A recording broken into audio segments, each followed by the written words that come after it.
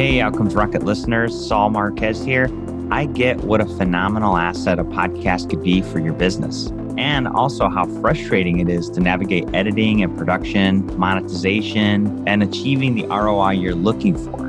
Technical busy work shouldn't stop you from getting your genius into the world, though. You should be able to build your brand easily with a professional podcast that gets attention. A patched up podcast could ruin your business. Let us do the technical busy work behind the scenes while you share your genius on the mic and take the industry stage. Visit smoothpodcasting.com to learn more. That's smoothpodcasting.com to learn more.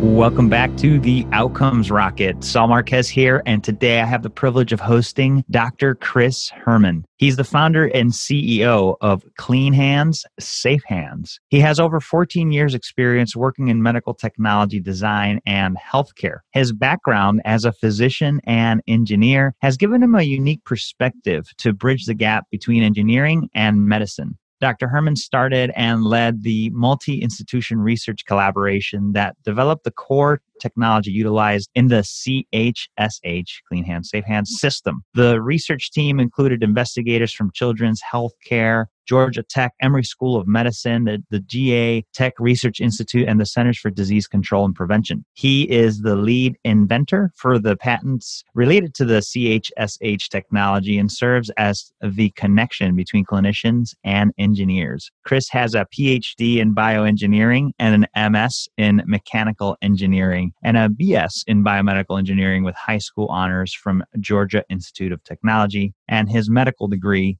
from Emory School of Medicine. And in the series on, just physicians leaving the bedside to do more, I thought it was wonderful to have Dr. Herman on the podcast. Number one, to tell us about the work at Clean Hands, Safe Hands, but also to hear about his story and what made him shift from bedside to industry and just to be able to contribute in a bigger way. So Chris, such a pleasure to have you here with us today. Thanks for joining. It's my pleasure. Thanks for having me. Absolutely. And so, I always kick off the interview with what inspires your work in healthcare, but, and I want to ask that. And I also want to dig into what made the shift from bedside to doing something different. Take us there. Absolutely. So my entire career and even going back to early days in education and training, I've always noticed this big disconnect between engineering and medicine. And this goes back to even time in high school when I was working with a couple different surgeons in the Atlanta area and just seeing some of the things that they struggled with that were, in the grand scheme of things, pretty basic in terms of engineering problems, but they just didn't necessarily have the skill set or training to do it. And then kind of the flip side is the engineers that were in the medical field. I spent a lot of time with the orthopedic device world, and the engineers in those companies, they had the resources and skills and techniques, but they didn't understand the clinical side of things. I very vividly remember I had the opportunity to assist with one of the first, it was a minimally invasive knee replacements that was done in the Southeast, and got about halfway through the surgery and realized that the tool to hold the implant in place to put it into the knee, it wouldn't fit through the incision. And so there was this situation where it's, we've got to figure something out. And the surgery itself went well. But that kind of kicked off, it was honestly a multi-year journey of them trying to figure out how to better design tools and implants to adapt to kind of the advancing medical field. And as medicine continues to push and develop, there are examples of technology keeping up, but quite frankly, a lot of what happens in healthcare is way behind the times. I mean, there's always this kind of joke that we make is, a lot of information in healthcare is conveyed with clipboards and fax machines today, and pagers. And, that's probably still the only major industry that still relies on very basic handwritten communications to operate. And so that has been something of an interest of mine that is kind of always driven me and always been my passion throughout my entire journey. And so as you described earlier, I went to Georgia Tech and I thought I was going to go off and become a pretty normal surgeon. My interest has always been in the orthopedics field. And then I got kind of bit by the research bug after my first year of medical school. And then I was fortunate to be in a place with Emory. They have a dual degree program, and I was able to go back to Georgia Tech for graduate school. but my whole career, my whole focus at that point was, to go off and become a surgeon. It was more of an Yeah. academic focus. And what I personally wanted to do is have that in-depth engineering training. And my formal training was in mechanical engineering and bioengineering. It's And awesome. because I really wanted to bridge that gap. And I thought I was going to go off and run a research lab and do orthopedic bone engineering and bone mechanics. And that was what I was doing through graduate school. Hmm. And this problem of hand hygiene kind of came up almost accidentally. And this was by no means on my radar or thought I was something that I would actually ever get involved in. But I got approached by some clinicians, primarily at Children's Healthcare of Atlanta, and they said, we struggle with this fundamental, very basic problem. We know that the biggest thing we can do to prevent infections is wash our hands, but we can't figure out a way to do it. And I think the conversation went something like along the lines of, can you guys help us develop a way to help improve that? In their minds, you guys, or I in that case, was representing the entire collective engineering world. And my response, which I still get made fun of for even today after 15 years, was, yeah, sure, it seems simple enough. Let's give it a shot. And, and right, and it's been 15 years, and we still don't have it figured out, largely. So that kicked off what was a little tiny research program. That it was quite frankly a side project for me in graduate school. And we scrounged around, and I think our first grant was for a whopping $5,000. But we were able to take that money and build a prototype, and then learn, and then apply for larger grants, and then we kind of fast forward about 7 years or so, and there's a pretty big research program built with among the research institutions here in Atlanta. And then at that point, we were kind of hit a crossroads. And for me personally, I was in my third year. I was basically finishing my third year of medical school, and several things kind of intersected.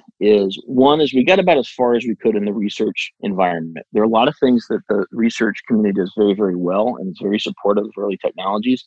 But we were at a point where we had to go sort of to scale up our manufacturing. We were having interest. We were having both from a research perspective and also some real pure customers. And we just couldn't manufacture and run a company as part of the research institutions. And so I took I thought was going to be 2 months off of medical school to partially study it for my boards, and then partially kind of just go explore, is this real?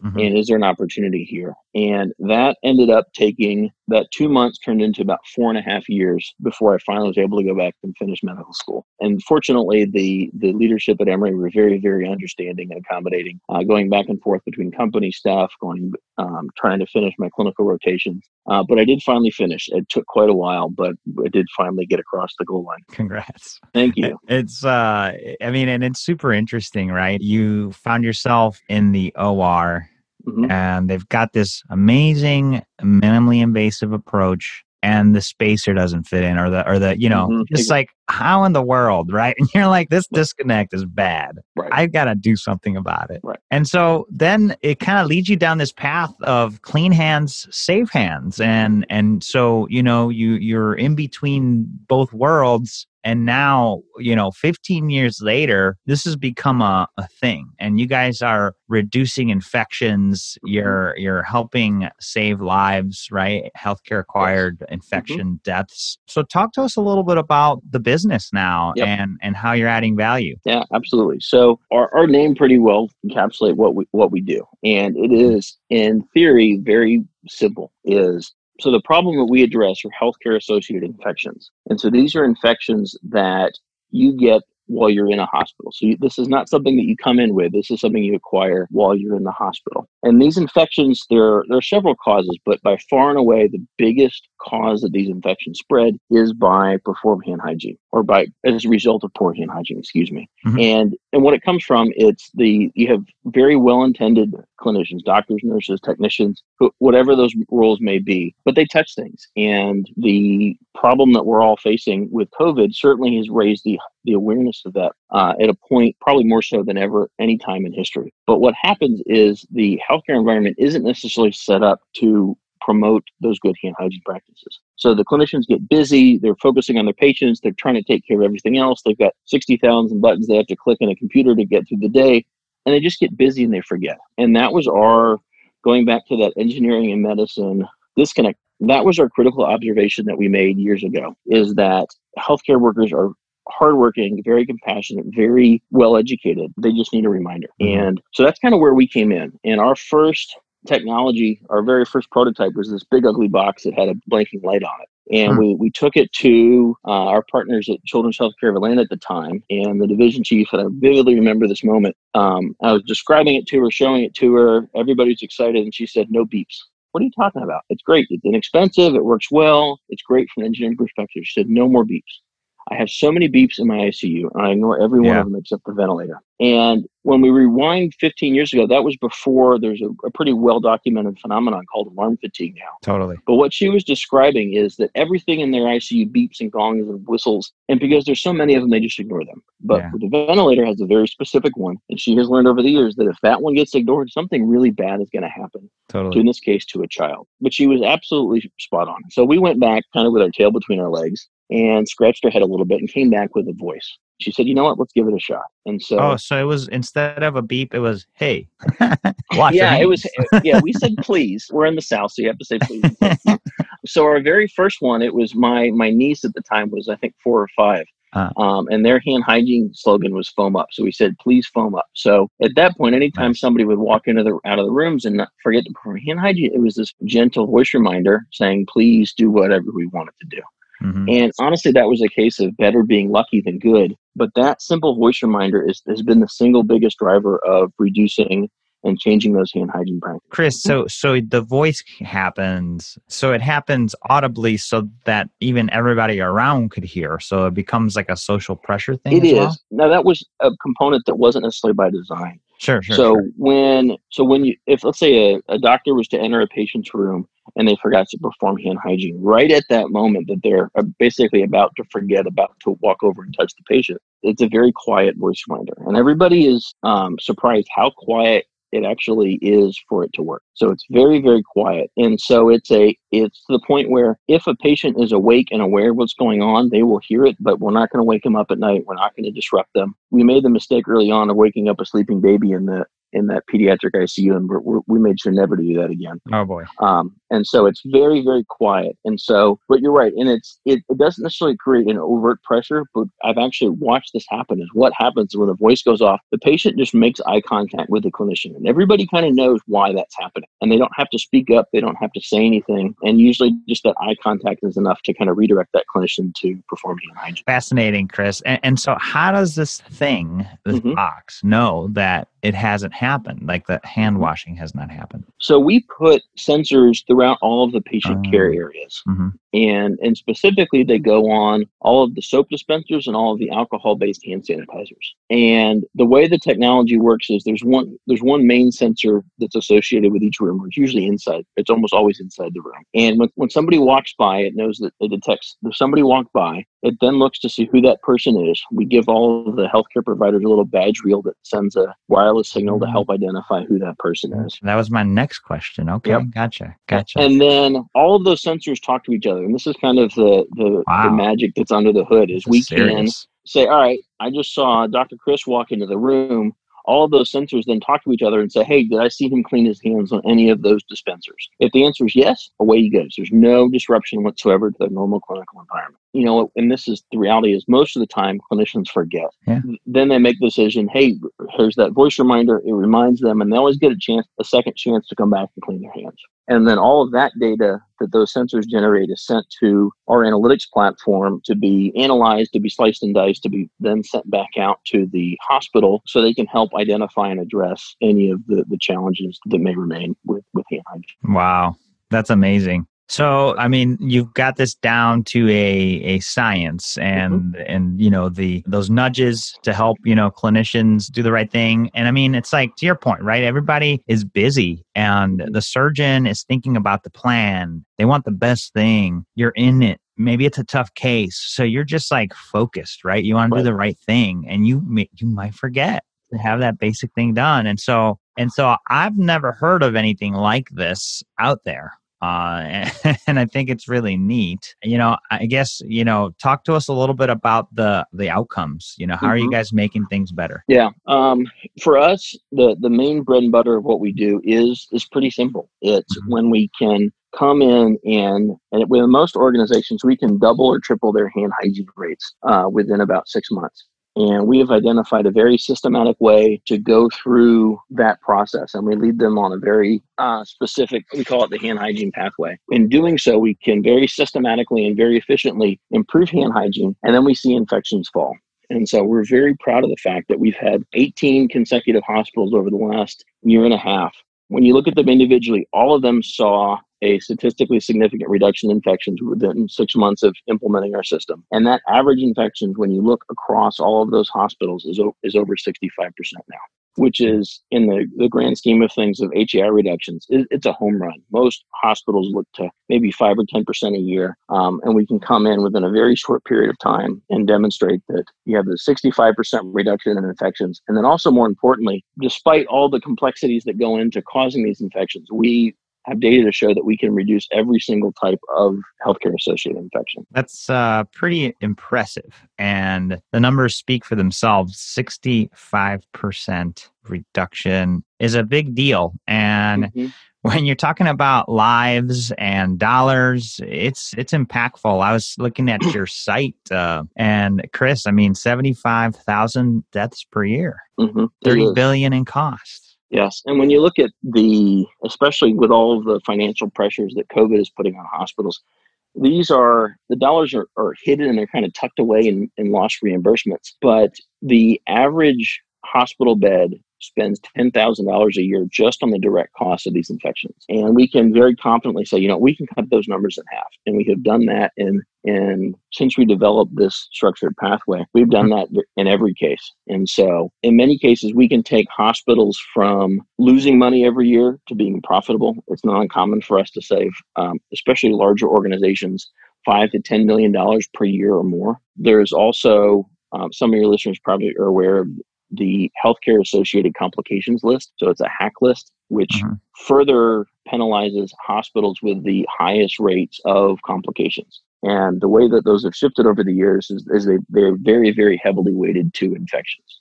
And we're very proud of the fact that any of the hospitals that we had that were on the HAC list before using our technology are now off of that list. And that saves, it's 1% of their total Medicare revenue. And so that's when you have hospitals that operate on a 1 to 3 to maybe 4% profit margin. That's a huge swing for many organizations in terms of revenue and in terms of profitability. Totally. The numbers speak for themselves. And so as you reflect on, the company, the progress you guys are making, what has been one of the biggest challenges you faced and a learning that came out of that? Absolutely. So probably the biggest one, and this kind of goes back to the early joke where it's a simple concept, it should be simple to do. It turns out that it was much, much more complicated than that. And when I think back to, it was our first real independent customer that wasn't associated with the research. And we came in and we were very proud of all the advancements we made, the technology. We had new sensors, we had new analytics, we had this new platform. And we came in, we turned their voices on, they saw an improvement in hand hygiene, everybody's excited. And then they kind of hit a wall. And what we found is, the voice is the single biggest driver, if not the only one. And what we ran into is that once you get beyond those simple factors of people just forgetting, there are a lot of really complex ways or barriers to performing hand hygiene, and quite frankly, any clinical care practice. And this is before we were really exposed to kind of change management and quality improvement methodologies. And in our industry, what we do is we're part of an industry that is called hand hygiene monitoring. And what we learned really quickly is that just because you monitor hand hygiene doesn't mean you improve it. And about this time, I had a conversation with Dr. Bill Bornstein, who's the Chief Quality Officer for Emory Healthcare. And he shared one of his data isms with me, which is just because you weigh a chicken, it doesn't make it fatter. And that really resonated and kind of very succinctly described what we were experiencing is you can measure a problem 18 different ways and have the most accurate way of measuring or weighing this proverbial chicken, or in our case, measuring hygiene, but it doesn't really create value or doesn't really create better outcomes until you actually change people's behavior. And that's where the complexity comes in. When you look at some large multi-hospital health systems, it's not uncommon for them to have 5 to 10 we actually even have one health system that has 35,000 different healthcare providers scattered in some cases across multiple states, multiple facilities, multiple leadership teams, all with different roles in the organization. how do you then go take that and change their behavior simultaneously and efficiently without having to hire an army of people to go intervene? And that's where when we identified that, it took us, quite frankly, years to figure out this pathway. And when we started to identify, and what it came down to is we would have a hospital that would do something and it would work, and we'd see a pattern in the data. And then early on they would struggle, and it'd take 6, sometimes 12 months for them to figure out something else would work, and you see another bump. And what we were able to do is go back and analyze that data, and we saw very consistent patterns. Now, they were separated in time across all of our different hospitals at that point, but every pattern was the same. And what we tried to do, and it turns out we were very successful with this, is we began to systematically link those interventions in a very specific order. And not only could we do it and lead to better clinical outcomes, we could do it very efficiently and be able to scale across very large health systems. And so while we started out from a research perspective trying to make a technology that would measure, and actually in our case, we did want to improve it. When we look at what we have built today, most of our focus is, to go back to our chicken analogy for a minute, yes, we do have the ability to weigh that proverbial healthcare chicken. But a lot of what we do is we have built a way to feed that chicken and get it fatter and get it to grow. And in our world, it's not just about measuring hand hygiene. It's about using data, using technology to help drive clinical behavior change that leads to a reduction in infection. Yeah. And it sounds like you guys have gained a lot of learnings and built it into the technology, the process, and it's working. And so it is. It's been a very long and at times painful journey, but it is working now. Sure. Well, I certainly applaud your persistence, Chris. The work that you've done is making a huge difference. And as we think about the transition of doctors like yourself that have taken different paths, obviously the work that you're doing is meaningful, and one could argue impactful in as much as, or even greater amount than if you had stayed at the bedside. And so I want to applaud you for that, number one, and also for physicians and others listening. It's inspiration for you to consider doing more beyond the bedside. And if you're a company that's wanting to make a difference, right? Chris mentioned at the beginning the gap. And so the importance of including physicians in the decision-making process is critical. And so, this is a really great opportunity for us to take some time and ask you, Chris, what are you most excited about today? For me, it's kind of the accumulation of all this hard work, the blood, sweat, and tears, if you will, that has kind of gone into what we do. And you mentioned making a difference. And we're actually very proud of the fact at this point in time, every day that we all get up and work hard and go to work, we prevent over 10 infections a day, and we save at least one life a day, kind of on average. And that's been the biggest driver for me over the years, is I've always, kind of with my medical background, I've always wanted to take care of people and help improve the quality of their life.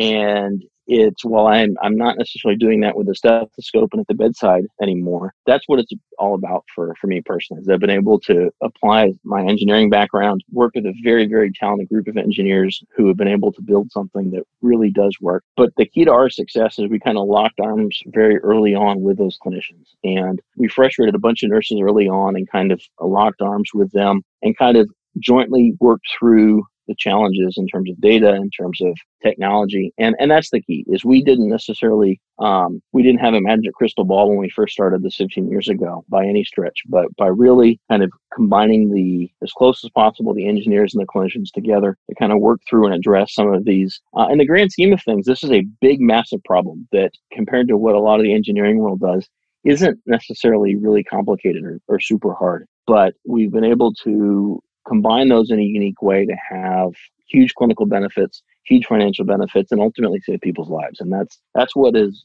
been my driver to all throughout my training and continuing on, is launching a startup and from the ground up and continuing to run and see it grow. That is so great, Chris. And folks, if you're curious about how Clean Hands, Safe Hands can help you and your hospital, it's cleanhands-safehands.com.